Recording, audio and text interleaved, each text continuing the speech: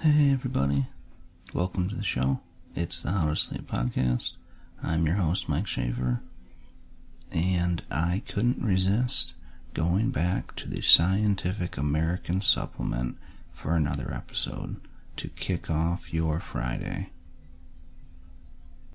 The Enameled Letters episode, I had an absolute blast recording, so I went back to the well. Scientific American Supplement, number 611, published September 17th, 1887, in an article that describes the process that pharmacists analyze urine. And so while this may not be the first, second, or 1000th topic that you consider listening to while falling asleep, it's pretty interesting to hear the process that they went through back in those days. So 1877 to the present. And I will say before I get started that this basically just made me think about hydration the entire time and how it's important to drink a lot of water. So there's my little plug, my little soapbox. Make sure you're well hydrated. Let's see what the article's gonna say. The Analysis of Urine. Introduction. Whatever may be the position of British pharmacists in comparison with those of other countries, it cannot be said that they have paid the attention to the analysis of urine which the subject has received from pharmacists on the continent. Considering the importance of the subject, this curious neglect can only be attributed to the fact that the pharmacist in Great Britain is but slowly attaining the position of chemical expert to the physician, which his foreign confrere has so long held with credit and even distinction. In France, for example, Mr. Mayhew, whose name is familiar to readers of this journal, is looked upon as one of the leading authorities on morbid urine and its analysis, and yet a list of goodly pharmaceutical papers shows that, as the medical analyst, he has not forgotten his connection with pure pharmacy. There are several points about urinary analysis which entitle it to a very high position in the estimation of pharmacists. In the first place, the physician is no more likely to be fonder of the test tube than that of the pestle, of analyzing urine than of compounding his own medicines. Leading men in the profession are more and more setting their faces against the dispensing doctor, and there are numbers among them who admit that they succeed no better as analysts than they do as dispensers. Some old-fashioned practitioners trouble themselves very little about their patients' urine, except, perhaps, in respect of sugar and albumin.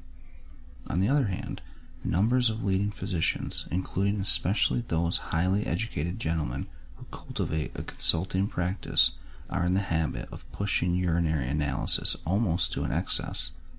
One well-known specialist of the writer's acquaintance, with an extensive West End practice, makes quantitative determinations of urea, uric acid, and total acidity, in addition to conducting other diagnostic experiments on every occasion that he interviews his patients.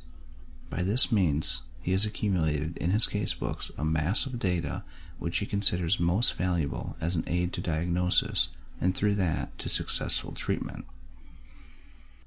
Pharmacists are proverbially neat-handed, as Mr. Martindale would say, in their habit of conducting dispensing operations which involve the dexterous manipulation of very small quantities of material fit them admirably to undertake volumetric and other rapid analytical determinations.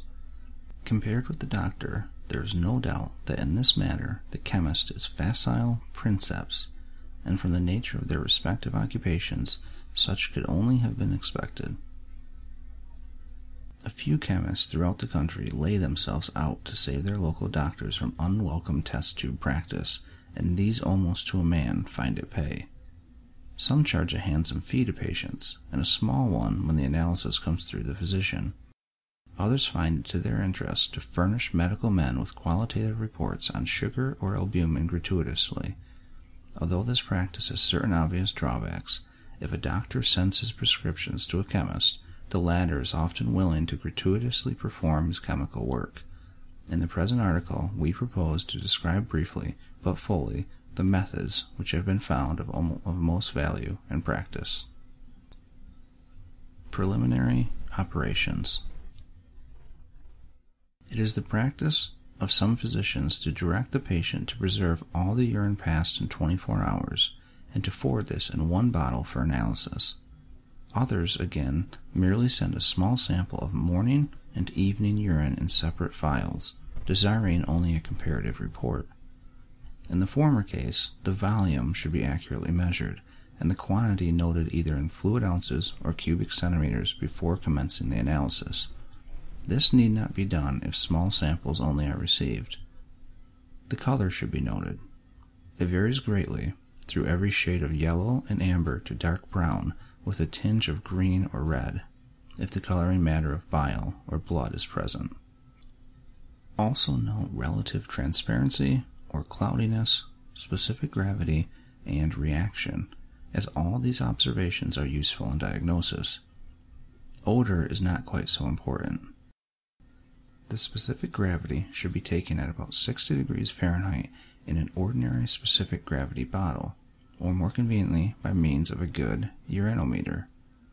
In the latter case, it is very important to have an instrument of known accuracy, many of those in the market being valueless. Uranometers of glass, though fragile, are decidedly more cleanly and less liable to get out of order than the gilded brass instruments carried in the pocket by many physicians. Mr. J.J. Hicks of 8 Hatton Garden, E.C., manufactures a very creditable patent uranometer at an extremely low cost. Healthy urine has a density of from 1.015 to 1.025, but variations from this range are common. A fair quantity of the urine after shaking should be placed in a tall conical glass vessel to allow easy collection of the precipitate for subsequent microscopical examination. If an abundant amorphous deposit of a fawn or pink from urourethrin color slowly settles and is readily diffused, urates in excess can be anticipated. Their presence is proved by the readiness with which they dissolve on warming with supernatant urine to about the temperature of the blood. No difficulty is experienced if small quantities of albumin are present, as that body is not coagulated until the temperature rises much higher. A sandy precipitate of free uric acid will not dissolve on warming the urine, and its identity can further be determined by means of the microscope, or by applying a well-known color reaction. A grain or so is oxidized into reddish alloxan and alloxantin by carefully evaporating with a few drops of strong nitric acid on a piece of porcelain. A little ammonia is then added, when the fine purple Marexide stain will be produced. It is always advisable to mention the reaction to test papers of all samples received. Urine is normally acid, but there are certain diseases which render fluid neutral or alkaline. The urea of acid urine on standing is changed by a putrefactive ferment into ammonic carbonate, but this decomposition in a state of health should not take place for at least 24 hours. Alkalis, or organic salts of alkaline metals, when taken as medicine, render the urine alkaline, and the indication is then not of much moment. But if none of these causes exist, the condition is of serious diagnostic import. Where it is desired to determine the degree of acidity of the urine voided, say by a gouty patient, a dilute volumetric solution of caustic soda should be employed, using a few drops of an alcoholic solution of phenolphthalein as an indicator and reporting in terms of oxalic acid. The soda solution may conveniently contain the equivalent of 1 milligram of recrystallized oxalic acid, H2C2O4, 2H2O, in each cubic centimeter. Urea. Carbamide, as it is called by systematic chemists, or urea, is next to water the largest constituent of urine and forms about 1/3 of its total solids. Derived from ammonic carbonate by extracting 2 molecules of the elements of water, it is readily converted by putrefaction into that salt, and the urine under these circumstances becomes strongly alkaline in reaction. Earthy phosphates then fall naturally out of solution so that the putrid fluid is always well furnished with sediment. Nitrogen that has served its purpose as muscle or other proteid leaves the animal economy chiefly in the form of urea, and its proportion in the urine, therefore, is a fair index of the activity of wasting influences. For its determination, Knopp's sodic hypobromite method, on account of its convenience, is now generally preferred. The volumetric process of Liebig, which depends on the formation of an insoluble compound of urea with mercuric nitrate, possesses no advantages and is troublesome to work. The principle of the hypobromite process is simple. In a strongly alkaline solution, urea is broken up by sodic hypobromite, its nitrogen being evolved in the gaseous state, and its carbon and hydrogen oxidized to carbonic, anhydride, and water, respectively. The volume of free nitrogen obtained bears a direct ratio to the amount of urea decomposed. Among the number of instruments which have been introduced for the purpose of conveniently measuring the evolved gas, that of Girard, an illustration of which we give, is one of the simplest, cheapest, and best. The urometer tube, B, is connected at the base with a movable reservoir, C, and by means of a rubber tube passing through a cork at the top to the generating bottle, A. To use the apparatus, fill B to 0 with water and have the reservoir placed so high that it contains only an inch or so of the liquid. Replace the cork with the attached tube tightly in B.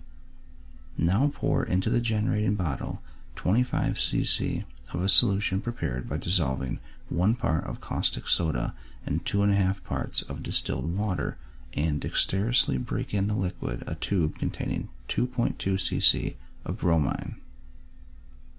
The tubes will be found very convenient, obviating entirely the suffocating fumes diffused in the act of measuring bromine. Allow to stand in the solution of sodic hypobromite thus prepared a test tube containing exactly 5 cc of the urine under examination. Cork the bottle as shown in the illustration. See that the water is at 0 and that the liquid in the reservoir is at the same level, and then allow the urine to gradually mix with the hypobromite solution. Cool the evolved gas by placing the bottle in cold water. Adjust the levels of the water in the tube and reservoir to obviate a correction for pressure, and read off the percentage of urea in terms of which the tube is graduated. Stale urine, the urea of which has largely been converted into ammonic carbonate, still yields a very fair result, that salt being also completely split up by the powerful oxidant employed. Should the urine contain albumin, it is advisable to remove it by boiling and filtering, as, although only slowly decomposed by the hypobromite solution, it communicates to the liquid such a tendency to froth that the disengagement of the nitrogen is seriously impeded. Most of those alkaloids which might possibly be present do not yield the gas when treated in this manner, and therefore may be disregarded. Sugar. Glucose, so characteristic of diabetes mellitus, is not difficult of detection or estimation. The facility with which it reduces alkaline cupric, argentic, bismuthous, ferric, mercuric salts, indigo and potassic picrate, and chromate solutions has been utilized for the preparation of several ready methods for its determination. Trommer's test consists in adding enough cupric sulfate to color green, then excess of alkali, and boiling. Yellow to brick red cuprous oxide forms as a heavy precipitate if glucose is present. The organic matter of the urine prevents the precipitation of cupric hydrate on the addition of the alkali. This test is delicate and deservedly popular. Feeling's well-known solution contains sodio-potassic tartrate, which serves the purpose chiefly of retaining the copper in solution. Unfortunately, Feeling's original solution has a tendency to become hypersensitive if kept long, a proneness to change that is much increased on dilution. When so altered, the solution will yield a more or less copious precipitate of cuprous oxide on merely boiling, and quite independent of the presence of glucose. This decomposition is obviated by preserving the copper salt in a separate solution from the tartrate and alkali and mixing before use. Schmeiderberg substitutes mannite and Cresswell glycerin for the Rochelle salt in order to render the solution stable.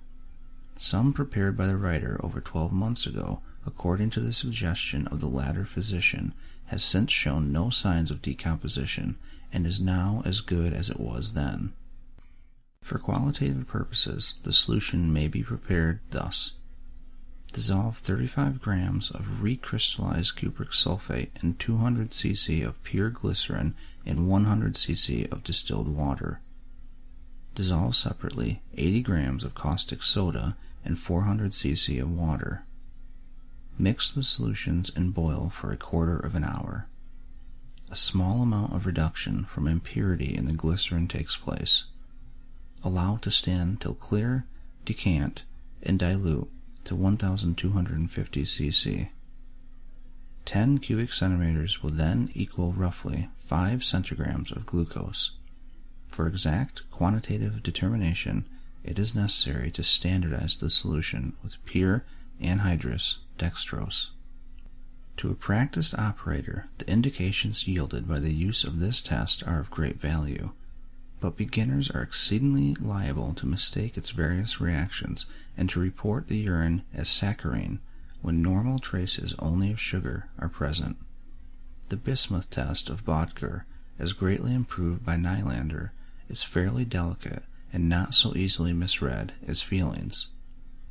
A large volume of reagent being used with a comparatively small quantity of urine, the precipitate of earthy phosphates does not interfere in the least with the reaction. On boiling about 3 drachms of Nylander's solution and 20 minims of urine for a minute or two, the liquid darkens with a trace of sugar and becomes opaque and black if the latter is present in quantity. The reagent is prepared by dissolving 494 grains of caustic soda, 247 grains of Rochelle salt, and 154 grains of subnitrite of bismuth, free from silver, in 13 fluid ounces of distilled water. It should be decanted for use from any sediment. In those cases where the amount of glucose present is required to be determined, Dr. Pavey's ammonia cupric process distances all compeers for ease of application and delicacy of end reaction, combined with considerable accuracy. His solution differs from that of Feeling in containing ammonia, which dissolves the cuprous oxide as soon as it is formed, yielding a colorless solution.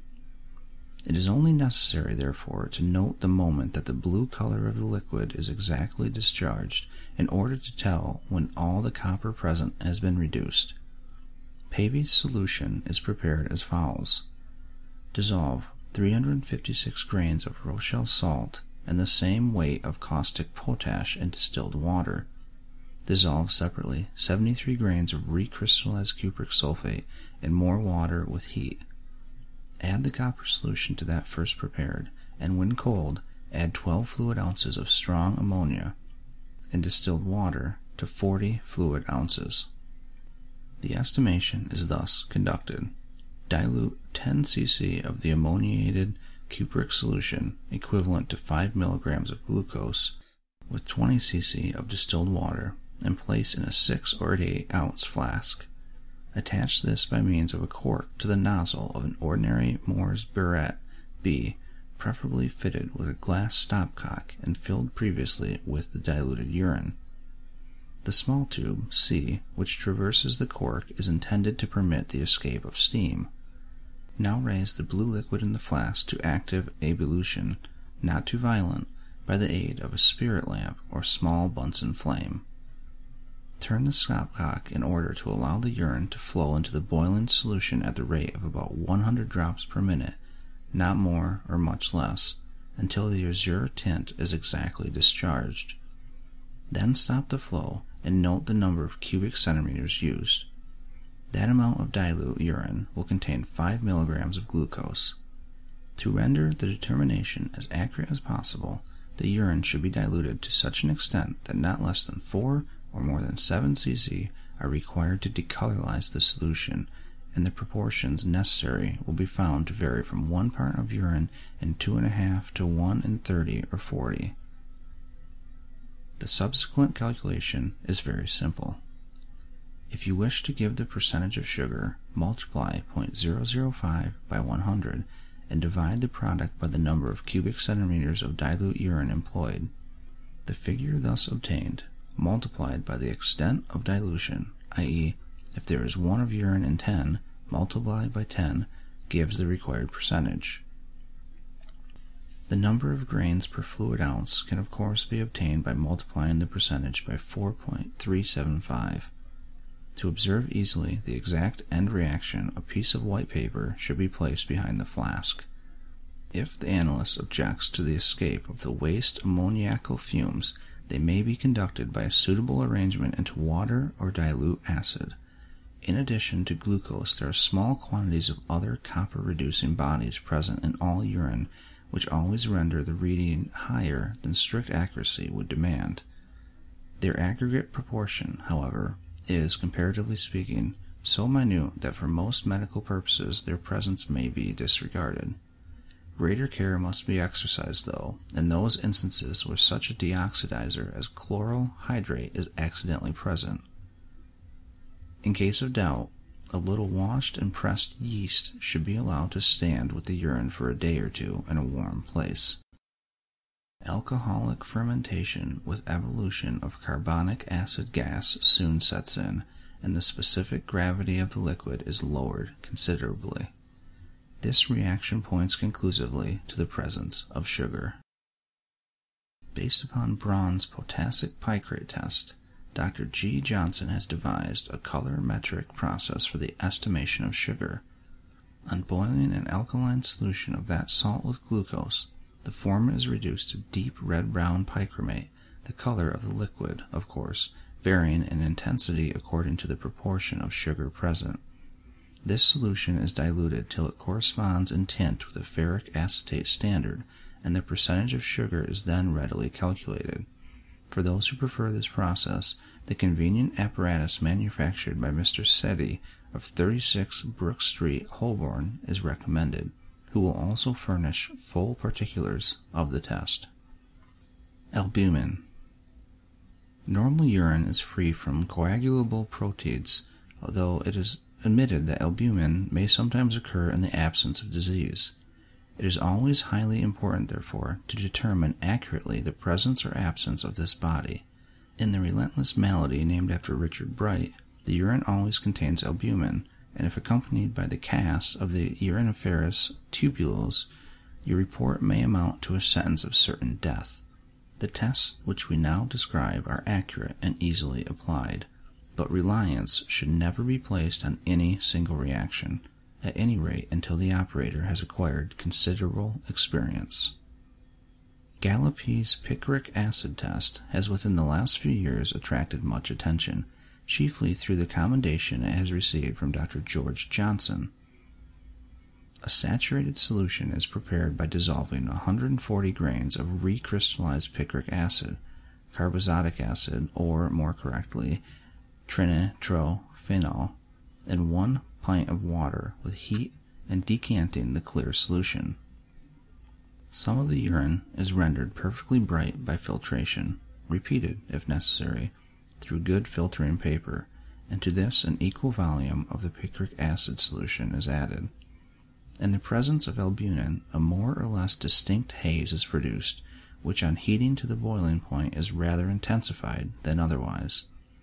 Peptones, if present, yield a similar haze, and quinine or other alkaloid a more or less crystalline precipitate. But in both these cases, the opalescence is completely dissipated by heat. Mucin, an important constituent of some urines, is not affected by picric acid, and the test is decidedly one of great value. The nitric acid test. Heller's contact method, which can also be used with the last described reagent, is the best mode of applying the old-fashioned and favorite test with nitric acid. to 5 volumes of a filtered saturated solution of magnesic sulfate prepared by dissolving 10 parts of the salt and 13 parts of distilled water, add 1 volume of strong nitric acid and label Sir W. Roberts nitric acid reagent. A couple of drachms of bright filtered urine is allowed to float on an equal quantity of this solution in a test tube, care being taken that the contact line is sharply defined. In a period of time varying from a few seconds to a quarter of an hour, according to the amount of albumin present, a delicate opalescent zone forms at the point of junction, and if mucin also is present, a more diffused haze higher up in the urine. Special attention should be given to the position of the opacity. In some concentrated urines, a belt of urates will appear at the line of demarcation, but these dissolve on warming. Moreover, owing to the dilution necessary in the mode of applying Gallippi's picric acid test, they are not so readily shown by the latter. A half-ounce glass syringe can very conveniently be substituted for a test tube in making analyses according to Heller's method. Some of the urine should be drawn up, and then an equal volume of the reagent. On setting aside, the albumin ring will rapidly develop. The boiling test. This method also is very delicate and valuable. It depends on the well-known property possessed by many proteids of coagulating under the influence of heat. The urine should have an acid reaction to test paper. If alkaline, it must be cautiously neutralized with dilute acetic acid. In either case, a single drop of strong acetic acid should be added to about 3 drachms of the bright liquid. If this precaution is omitted, there is danger of precipitating earthy phosphates on heating, and should a great excess of acid be employed, a non-coagulable form of albumin known as synotin is formed, besides increasing the likelihood of precipitating mucin.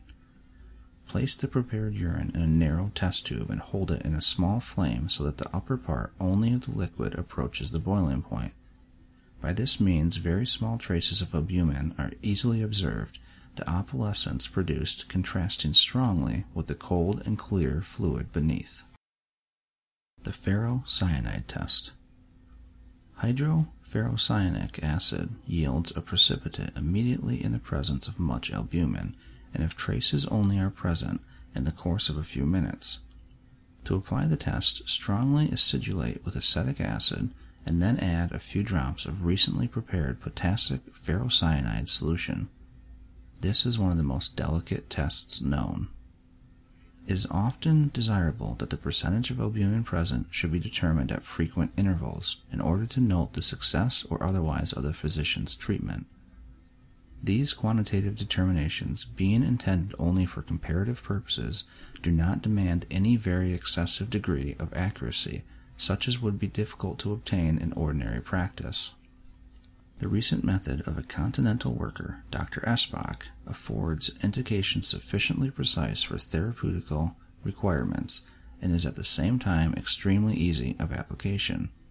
The filtered acid urine is poured into the glass tube up to the mark U, and then the special reagent is added to the level of the liquid stands at R. Mix the liquids thoroughly, without shaking, by reversing the tube a dozen times. Close with a cork and allow it to stand upright for 24 hours. The height at which the coagulum then stands, read off on the scale, will indicate the number of parts per thousand or grams of albumin in 1 liter. This divided by 10 gives the percentage Dr. Esbach's test solution is prepared by dissolving 10 grams of picric acid and 20 grams of citric acid in 900 cc of boiling distilled water, and then adding, when cold, sufficient water to yield 1 liter. The citric acid is only employed for the purpose of maintaining the acidity of the liquid and is really not essential. Uric or lithic acid. The determination of the proportion of uric acid in urine was formerly rather neglected by physicians. There is now, however, a growing tendency in a certain class of diseases to attach considerable importance to its accurate estimation, and, as some little trouble is involved, pharmacists should be prepared to undertake the work. A rough way is to concentrate somewhat, acidulate with hydrochloric acid, and collect and weigh the precipitate thrown down on standing. There are several objections, however, to this method, and many attempts have been made to elaborate a more reliable process. One of the most recent, and which has been pronounced the most practical and successful, has been devised by Professor Haycraft. Although apparently rather detailed and elaborate, the determination is easy and extremely simple. The following solutions must be prepared. 1. Dissolve 5 grams of nitrate of silver in 100 cc of distilled water and add ammonia until the precipitate first formed redissolves. 2. Dilute strong nitric acid with about 2 volumes of distilled water. Boil to destroy the lower oxides of nitrogen and preserve in the dark. 3. Dissolve about 8 grams of ammonic thiocyanate sulfol cyanide crystals in a liter of water and adjust to decinormal argentic nitrate solution by diluting till 1 volume is exactly equal to a volume of the latter. Dilute the solution thus prepared with 9 volumes of distilled water and label centinormal ammonic thiocyanate solution. 4. A saturated solution of ferric alum. 5. Strong solution of ammonia, SpGr. 0.880. The uric acid estimation is conducted as follows. Place 25% of urine in a beaker with 1 gram of sodic bicarbonate. Add 2 or 3 cc of strong ammonia and then 1 or 2 cc of the ammoniated silver solution. If, on allowing the precipitate caused by the latter reagent to subside, a further precipitate is produced by the addition of more solution, the urine contains an iodide, and silver solution must be added till there is an excess. The gelatinous urate must now be collected, the following special procedure being necessary. Prepare an asbestos filter by filling a 4-ounce glass funnel to about 1/3 with broken glass and covering this with a bed of asbestos to about 1/4 of an inch deep. This is best managed by shaking the latter in a flask with water until the fibers are thoroughly separated, and then pouring the emulsion so made in separate portions onto the broken glass. On account of the nature of the precipitate and of the filter, it is necessary to use a Sprengel pump in order to suck the liquid through. The small apparatus sold to students by chemical instrument makers will answer the purpose admirably. Having collected the precipitate of silver urate on the prepared filter, wash it repeatedly with distilled water until the washing cease to become opalescent with a soluble chloride. Now dissolve the pure urate by washing it through the filter with a few cubic centimeters of the special nitric acid. The process is carried out thus. Add to the liquid in the beaker a few drops of the ferric alum solution to act as an indicator, and from a burette carefully drop in centinormal ammonic thiocyanate until a permanent red coloration of ferric thiocyanate barely appears.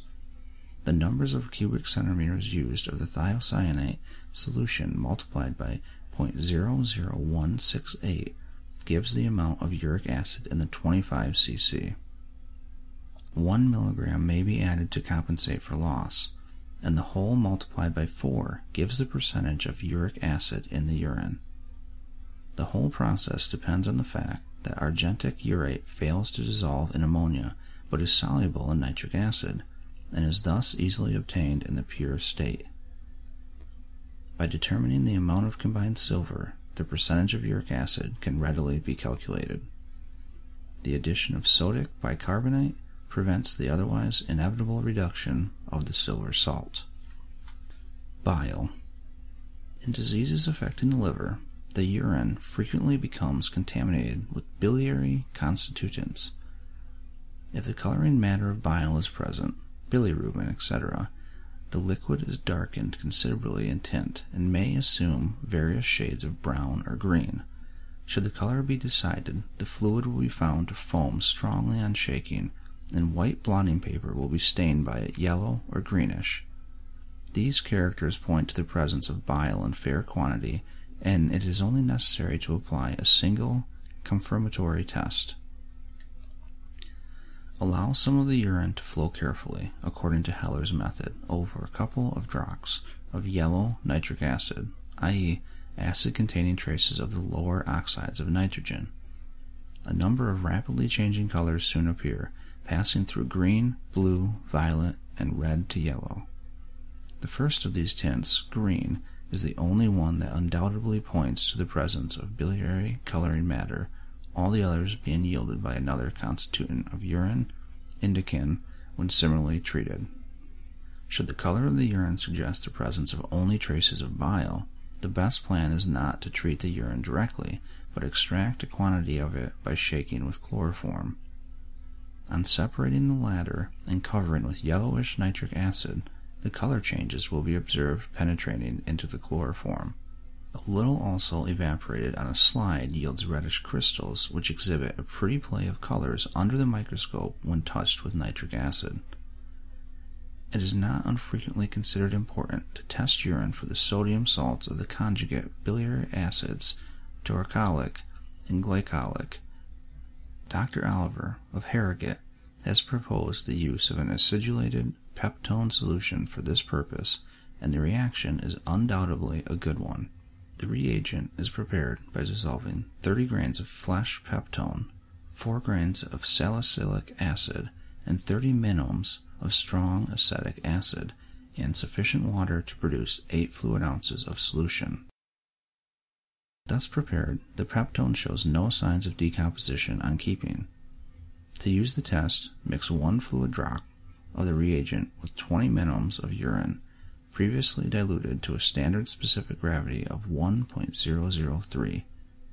A haze is produced, which will be found to be more or less distinct according to the proportion of bile salts present. Chlorides. A normal and variable constituent of urine, chlorine is not usually required to be determined. Should the estimation be considered necessary, however, Volhard's silver process, which has been noticed in treating of uric acid, possesses several advantages over other methods. 10 cc of urine are diluted with 60 cc of distilled water. To this is added 2 cc of pure 70% nitric acid and 50 cc of a standard solution of silver nitrate. 1 cc equals 0.01 gram NaCl. Shake well and make up to 100 cc with water. All the chlorine present will now be precipitated in the liquid as a silver salt. Filter an aliquot part about 70 or 80 cc and determine in the clear solution the excess of silver with standard ammoniac thiocyanate using the ferric alum indicator. The difference between this and the amount of silver originally present in the aliquot part has been precipitated as silver chloride, AgCl. The whole estimation should be conducted as rapidly as possible. A simple calculation will then give the proportion of chlorine in the dilute urine, and this multiplied by 10 shows the percentage. It is usual to report in terms of NaCl. Phosphates. In those cases where the pharmacist is asked to determine phosphoric acid quantitatively, the uranic acetate method described in Sutton's volumetric analysis yields the most satisfactory results.